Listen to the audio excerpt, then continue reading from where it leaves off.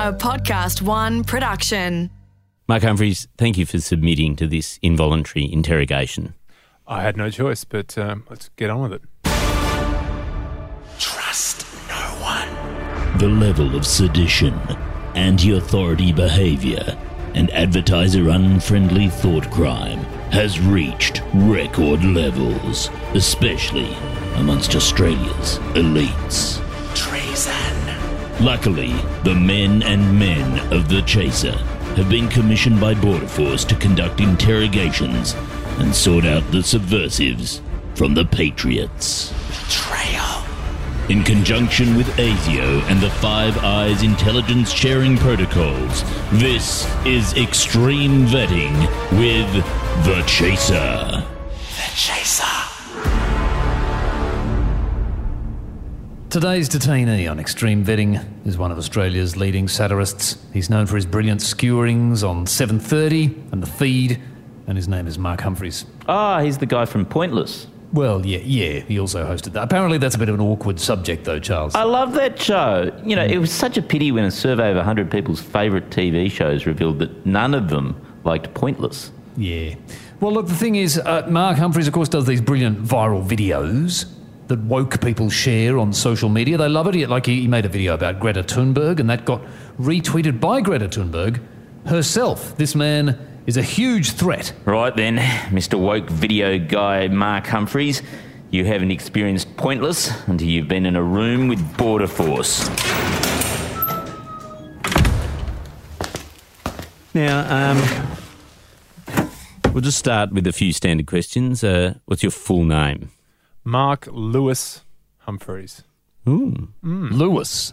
How do you spell that? Is it the French way or the other way? It's Lewis, so not the French way, sadly.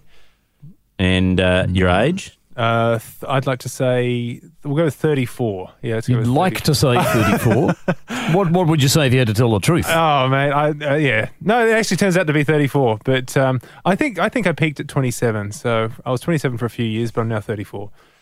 Oh, sad for It's a bit suspicious, isn't it, Andrew? It is it's highly sus, this business of being 27 for such a long time. I don't know why anybody would choose to be 27 for a long time. It just sounds young and mature enough. I just think that's a sweet spot. Well, do you want us to note it down as 27? If you could say 27, that'd be help. An old-looking 27-year-old. Yeah. Okay. And where did you grow up? Oh, in Crow's Nest, so the northern suburbs of Sydney. That must have been hard. It was tough. Because we only had the one sort of boutique Iris farm sort of situation. But it's a glorious place to live, and sadly, in recent years, other people found that out, and so the prices have gone through the roof. And did you grow up on smashed avocado? Was that? Yeah, smashed avocados, roll mops, pate. Roll mops is your idea of posh food, is it? A pickled fish in a jar. Well, it can't be too ruling class, then, can you? Well, this is Australia, Andrew. It's the height of cuisine in Australia. Yeah. I guess a roll mop is pretty much a three-hatted dish, isn't it? Here. Okay.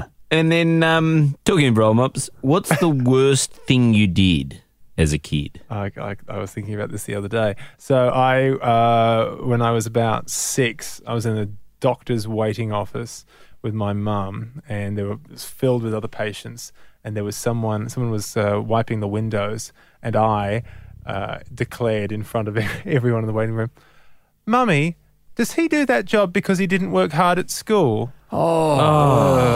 That is a crow's nest thing to say. That is a very crow's nest thing to say. Oh, did you say that while scoffing roll mops in the poor man's face? And then I flicked the kind of salty juice at him. I flicked it at him. Oh, God. So then, little Lord Fauntleroy. So then, I later on for several years, I worked in a warehouse, and it felt like karma had come for me. So, well, worked in a warehouse. When we first met, Mark, You were working in a warehouse, weren't you? That's exactly Can you right. describe the nature of this? It wasn't one of those sort of trendy warehouse conversions. Well, it was a crow's nest warehouse. I should just be clear.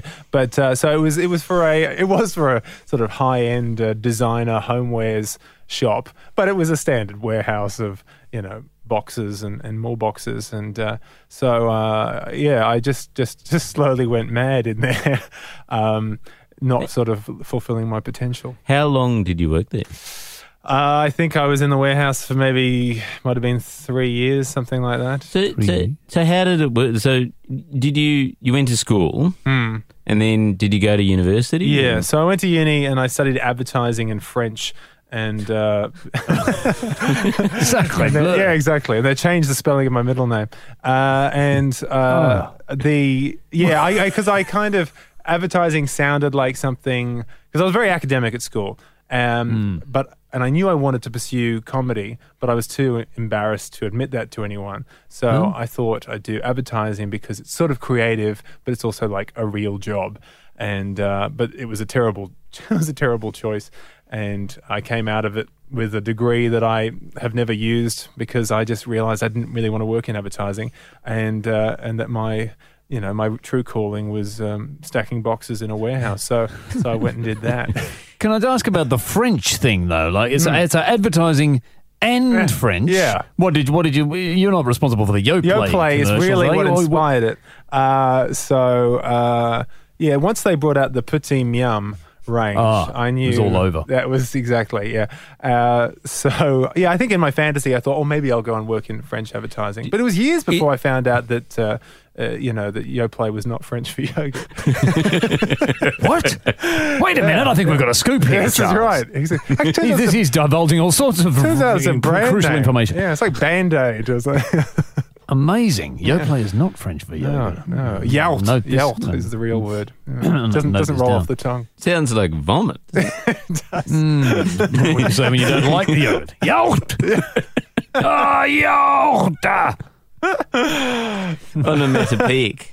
So, and what did your parents think about your degree? That I should use it. That was the main thing. They were sort of kind of slightly baffled that I was not, taking advantage of it.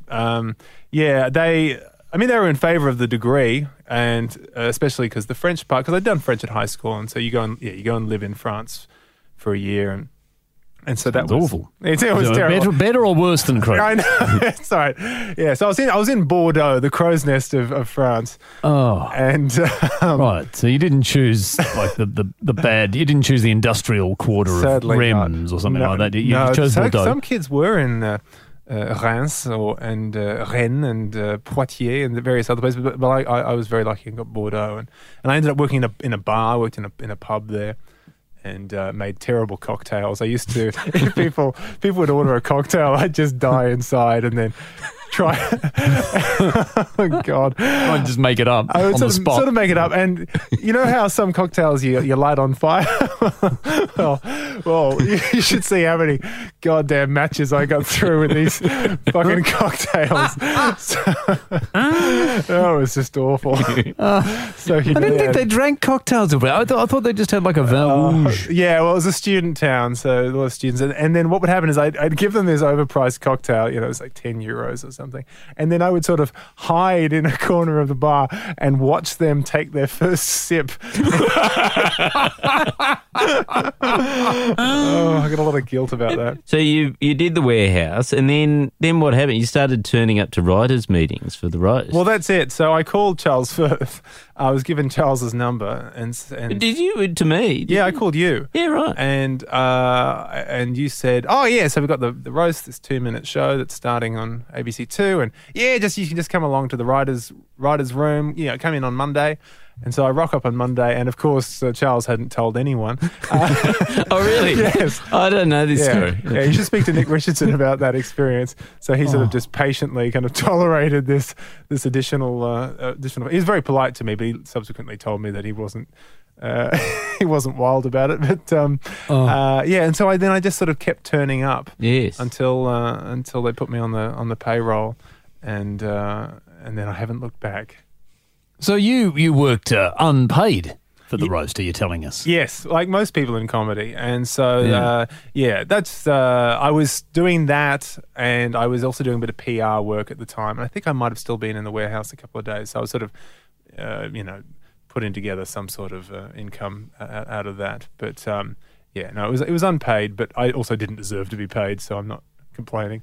Yeah, and I do remember at the end of that when we got the proper commission from the ABC and it went to a full 10 minutes a day or whatever it was. Yeah, hit the big time. Hit the big time. Yeah. We did immediately say, and you're going to be one of them, didn't we? Yes. And it was so thrilling to move from a time slot of 7:28 p.m. to the real sort of, blockbuster time slot of 8:10 p.m., sometimes 8:12. What I liked about that time slot is that it depended on how long the Tonight Show was. And so you'd say tune in at 8:10, and sometimes the show had already started at 8:07. So my segment was already over by the time you'd switched on. Oh, God, why didn't that work? So what if anything did you learn from your time at the roast? Oh my gosh, I mean, just so much. One thing that's actually quite a valuable lesson for comedy writers is don't shit on an idea unless you've got a better one. Because as long as while that idea is in the script, that's currently the best idea there is. And the best way to counter that is to come up with a better thing. There's no value in just saying, that's a crap joke, I don't like that joke. You've got to come in with something positive. So that's I think that's a good lesson. But I just think we were so lucky on that show because I say this all the time. There needs to be shows like The Roast, like The Feed, like Tonightly, where new talent can come in and can basically make mistakes, can basically get it wrong 5 days a week, and so that eventually down the line they can be, the entertainers of tomorrow and make something hopefully of substance. Actually, Andrew, we should just hop out for a minute. We probably should hop out and just discuss this. So, Charles... This is a total dog's balls, isn't it? It is. I feel that he's a slippery customer. Well, he's so charming. Just, yes, and he's been giving very straight answers that make sense, which is very unusual for a podcast guest. And we sort of started not talking about him. He sort of charmed his way out of the interrogation. How did he do that? I think we're going to have to go really hard on him. I think we're going to have to get really, really, department-style hard. Okay. Do you know how to do that? I don't. I've got this taser here. Do you think we should try that? Yeah, look, I've got some very underripe fruit right here. Ooh. I think that could inflict a few wounds that wouldn't be easily visible. Okay, let's go back in and try it. Mark, I'll just pop this underripe watermelon on the desk here in front. Sorry, is that a taser? Yeah, this one. Oh, the other one? Yeah, yes. But the watermelon's not. Right. Okay. The watermelon I'm okay with. What's the taser for? Well, just in case I accidentally slipped and did this. You see? Now, what do you think's worse, that or the underripe watermelon? God, not the watermelon. Oh, God. That's... It's always the threat of the watermelon that gets them in the end. That's just a little taste of what you might have to put up with. I hate torture methods like watermelon boarding. It's a big no-no for me, and I think you've crossed the line. Now, you're now on the ABC 7:30. How did that happen? And God, you've gone from one subversive bloody thing to the next, haven't you? I mean, SBS, The Guardian, you're ticking all the boxes. I mean, this is very worrying to me. But most worrying is you're basically filling the shoes of, one of Australia's most subversive immigrants, John Clark. Oh, right. That makes you a very, clear person of interest, Mark. Were you in any way nervous filling his shoes? Look, it's in the back of our minds, and it's certainly at the forefront of the Facebook comments. But I mean, it is impossible to live up to because you're being compared to a 30-year legacy, and so we kind of just have to do our own thing and hope that over time people will forget about Clark and that everyone who remembered him will sort of die off. Oh, you've got decades left though, Mark. They're hanging on those ABC viewers. Oh, and curse YouTube for keeping them alive, yes. So, it is in the back of our minds, but there's nothing we can do about it, so we just have to soldier on. So what's your approach to your 7:30 spot? So how many minutes do you have to fill? Every roughly week? about 2.5, roughly 2.5 minute sketch, and there's some leeway if we go long or short, but that's the general thing. So it's got to be an idea that's got legs for a couple of minutes. Sometimes you think of something and you realize it's just one line, and that's the end of it. But that's what we're going for. I'm interested, Mark, in your creative process. Like, how long do you get to make those sketches? Is it written and shot in one day, or do you get a couple of days? Yeah, so when we were at SBS, and actually when we were at the roast as well, we did it all in one day, and we basically burnt out by the end of the time we were at SBS, and Evan and I vowed to never do that again. And so when the ABC offered us the 7:30 slot, we said, can we have a day of writing and then a day of shooting and editing? So that's the way we do it now. So there's a little bit more room to breathe. And also just that nice thing of being able to look at a sketch the next morning, or a script rather, and say, after sleeping on something and just going, oh, that doesn't track, I don't get that joke, or that doesn't work. Whereas what happens with us now, occasionally we'll revisit an old SBS sketch and you remember it in a certain way from the time, but now watching it with fresh eyes, you go, oh, that doesn't track at all, or that joke doesn't land for a moment. So we have a little bit more time now, but it's still, it's still pretty rushed, and because you do want it to be as topical as possible. And so the Greta Thunberg sketch, yes, for which you can. I'll give you credit for. I think your performance is actually a big part of the success of that. Let's talk a bit more about your overly brilliance. kind. I like this. I realise going. Look, I know there's weapons on the table, Mark, but you don't need to compliment Charles's terrible. You don't need to lie. No. Yeah, in fact, I'd say it was the only bad thing about the sketch.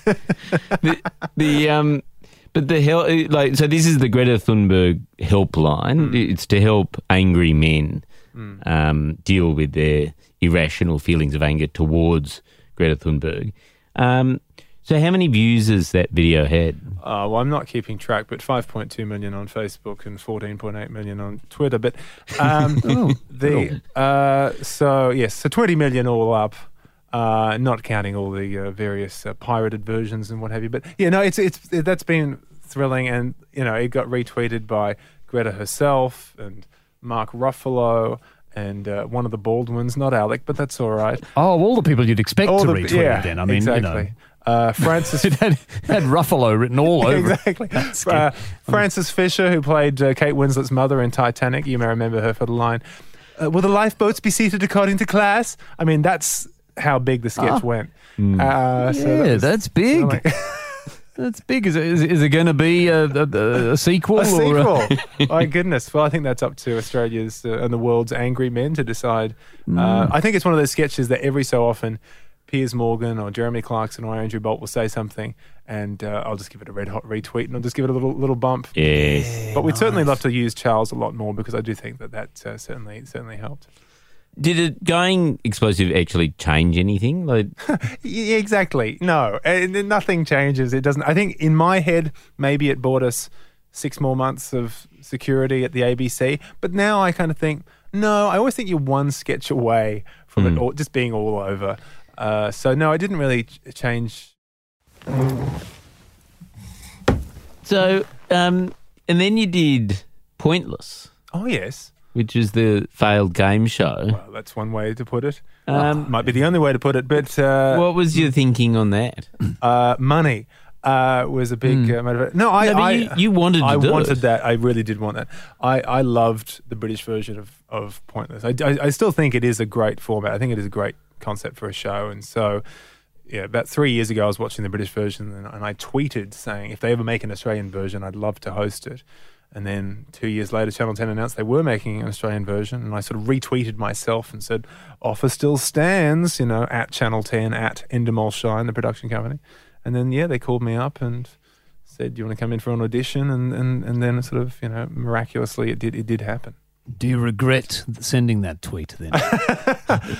No, not at all. No, it really was a lot of fun, and it was great to get experience in front of a live audience, a dwindling audience, but a live one nevertheless, and giving money away is actually, I know it's a silly thing to say, but that's actually something very satisfying because it wasn't huge money, but for some people it actually made a difference to their lives in some way. So it was a very positive experience. Do you have any money on you at the moment? No, I've blown it all. But because I was going to say, you're welcome to. Oh, I see. Well, if it's such a satisfying. If it's such a great feeling, no, sure. So, Dan, what do you think about like making a British, format on Australian commercial TV? I did this on Channel 7 with a British show called The Unbelievable Truth. Yes, right. Which also was very short-lived. Mm-hmm. Why do you think that is? Like, why don't British shows work on commercial TV in Australia? I know the answer you want me to give. Which is about Australian audiences, but no, I don't know. I actually don't know what answer. I actually don't know the answer. Oh, okay. Entirely. Look, I do think that maybe both of those shows would have benefited from being on the ABC. I think, that there's just something about a commercial audience, and actually even just commercials itself, and the interruption of flow of comedy can have an impact. I mean, I think our show didn't work, I think, for a bunch of reasons, and I may well have been one of them, I'm no Grant Denyer, and I think so. Family Feud fans were livid when I took over, and were they? Yeah, I got a lot of nasty messages from people, and that was before the show even aired. That was, that's the ultimate time, isn't it? When people really hate on you. Yeah, it's like when Daniel Craig was announced as the new James Bond. Oh, completely. Yeah. Before the movie came out. Yes. He was inundated with criticism. 100%. So I think, the British format was quite long. It was like 45 minutes or so. And then our version was, they tried to condense it to 22 minutes. So all the fun of the British one, all the sort of extraneous, all the stuff that's sort of outside of the game itself, the sort of ad-libbing and interaction with the contestants, had to really be cut down. So we'd film all that sort of stuff, but then 90% of it would get cut because it just wouldn't fit the time slot. And so that, I think, is, we lost a little bit of the charm of the original show. I'd like to think we kind of put our own spin on it. But the other thing as well is that those first few episodes, you really need to make it positive. You need to make a great first impression. And those first few episodes, you're literally watching a guy who's a day earlier has just left SBS 2, where he was making 2-minute sketches, and suddenly he's hosting this, commercial game show. And I was you're watching a guy on his first day at work in a new job. And, I just don't think I was very good early on, and I kind of had to warm up to it. But yeah, I think you maybe really only get one shot to get it right. And so I think we probably lost people quite early on. Now, you have a conflicted personality, Mark. Do I? Because you present as very shiny. You've got this very clean comedy exterior. Mm-hmm. But you've also got a bit of a dark side to your comedy, don't you? You have these limits about what you should and shouldn't say. Right. Well, I think it's funny to be, in my head it's funny, to be clean cut, to have the haircut and the teeth and all the sort of, that, and then to occasionally just be needlessly crass. So if that's what you're referring to, that's what I sort of enjoy. Yeah, exactly. Yeah. So I think if in terms of our live shows. Yes. So no, actually that's a good point. So for instance, when last year, so I did this character Barabbas Loins, who loosely inspired by Barnaby Joyce. And so last year we had this thing that said that Barabbas had released his memoir, Loins, Warts and All, and that was there were two titles. There was that one, and there was also Recollections of a Bleeding Loins, and but there was there was a line in there about when Barabbas met his now partner, and the line was, "We were like two ships passing in the night, except one ship kept repeatedly ramming into the other one.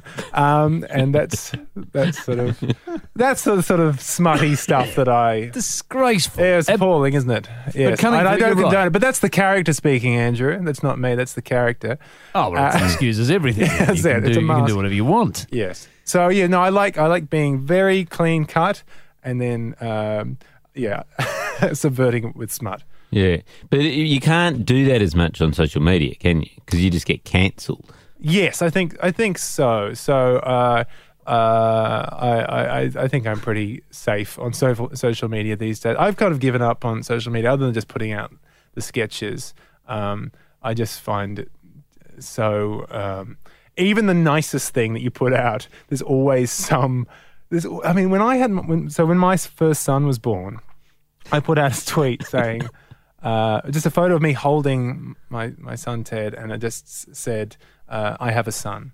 And it was just such lovely responses from people from all over the place. But there was one tweet which was something like, you sure it's a boy? You lefties sure like believing in transitioning and all that. It's just like, why? How does this...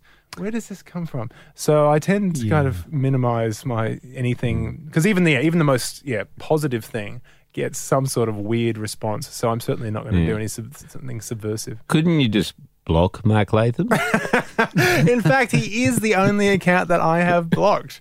Because do you think it's? Sorry. Go on. Sorry. Well, I'll just be quick. But he tweeted about me quite a lot over a certain period, and I don't mind that. That's fine if you don't like me. That's cool. But the mute function wasn't enough, because when he would tweet, all of his followers would then start, abusing me. And there's only so many, all caps tweets saying "you're an idiot" spelled Y-O-U-R that you can read. So it was the misspelling. It was the misspelling that bothered me. It wasn't the abuse. At least get it right. And so I blocked Mark Latham just so he couldn't tag me in tweets, and so that then I wouldn't then get... Yeah, so Latham was actually fine. It was really just all of his followers who were just unbearable. So that's why I put the kibosh on that. Do you ever feel bad, though, on social media? Like, yes, it's awash with horrible people with, knives sharpened, ready to say terrible things to you. But there's also a lot of people on there who really are fans, and they probably want to see material from you. Do you ever feel kind of bad that because of those bad apples, you've withdrawn from social media? Yes, I mean, so I do. Sometimes I think, sometimes I do think that, but then I think, well, come and see come and see our tour. Watch the sketches that we do for the thing. I kind of don't want to be engaging in it more than necessary especially now that I've got 2 children. It feels weird to get too occupied in an online space versus the real world where there's, But that's the only way I got through parenting, was to just be on my phone. Yeah. It's also like, and I obviously, and I'm indebted to social media because it got me the job on Pointless, and it allows those sketches to spread. So yeah, in an ideal world, I'd go and I'd put more sort of jokes and things on there. But on some level as well, I also, there's that line in The Dark Knight where Heath Ledger's Joker says, if you're good at something, never do it for free. And part of me is sort of like, I don't know if I want to put things out there. But I will do it for money. A sound philosophy. Now, Andrew, can I just see you outside again? Yeah, I'd love to see you outside. So, Charles. Yep. Can we wrap this up and bring this home now? Have we gotten all the juice out of Humphries? Yeah, I think he's a great guy, and we should just let him go. Yeah, me too. I'm agreed too. He's just fantastic. Wait a minute. Aren't we supposed he's chimed us again. Okay, I'll tell you what. Why don't we offer him a deal? If we get... You know how when a tweet goes really successfully, people always add a second tweet about their SoundCloud or their podcast or something like that? Yes. Why don't we offer him a deal that if he agrees to add to that Greta Thunberg tweet a reply which mentions our podcast, then we'll let him go. He'll never agree to that. He'd be an idiot to agree to that. He'd be a total idiot to agree to that. He'd be an absolute fool. Okay. Well, let's go in and see. Now, Mark, you got a very successful tweet on your hands. Yeah, we've never had that. We want you, the Australian government wants you to agree to add a plug to our podcast directly underneath that tweet. What do you say? Well, now I think there's never a better time to capitalize on the virality of a tweet than when it is no longer viral. So, yes, I would be quite willing to attach that to the bottom of the tweet. Oh, brilliant. Brilliant. Months after the event, we're going to get some sort of tweet. Put in a subcategory underneath the old one. This couldn't have worked out better. Mark Lewis Humphries, thank you very much. What a pleasure. Could I just get just one last little tase just before I go? Here you go. Oh, thank you. Extreme Vetting with The Chaser was written and presented by Dom Knight, Charles Firth and Andrew Hansen. Recorded in collaboration with Podcast One Australia. Produced by Alex Mitchell and audio production by Darcy Thompson. For all episodes, search Extreme Vetting Podcast. Listen for free at podcastoneaustralia.com.au or download the new Podcast One Australia app.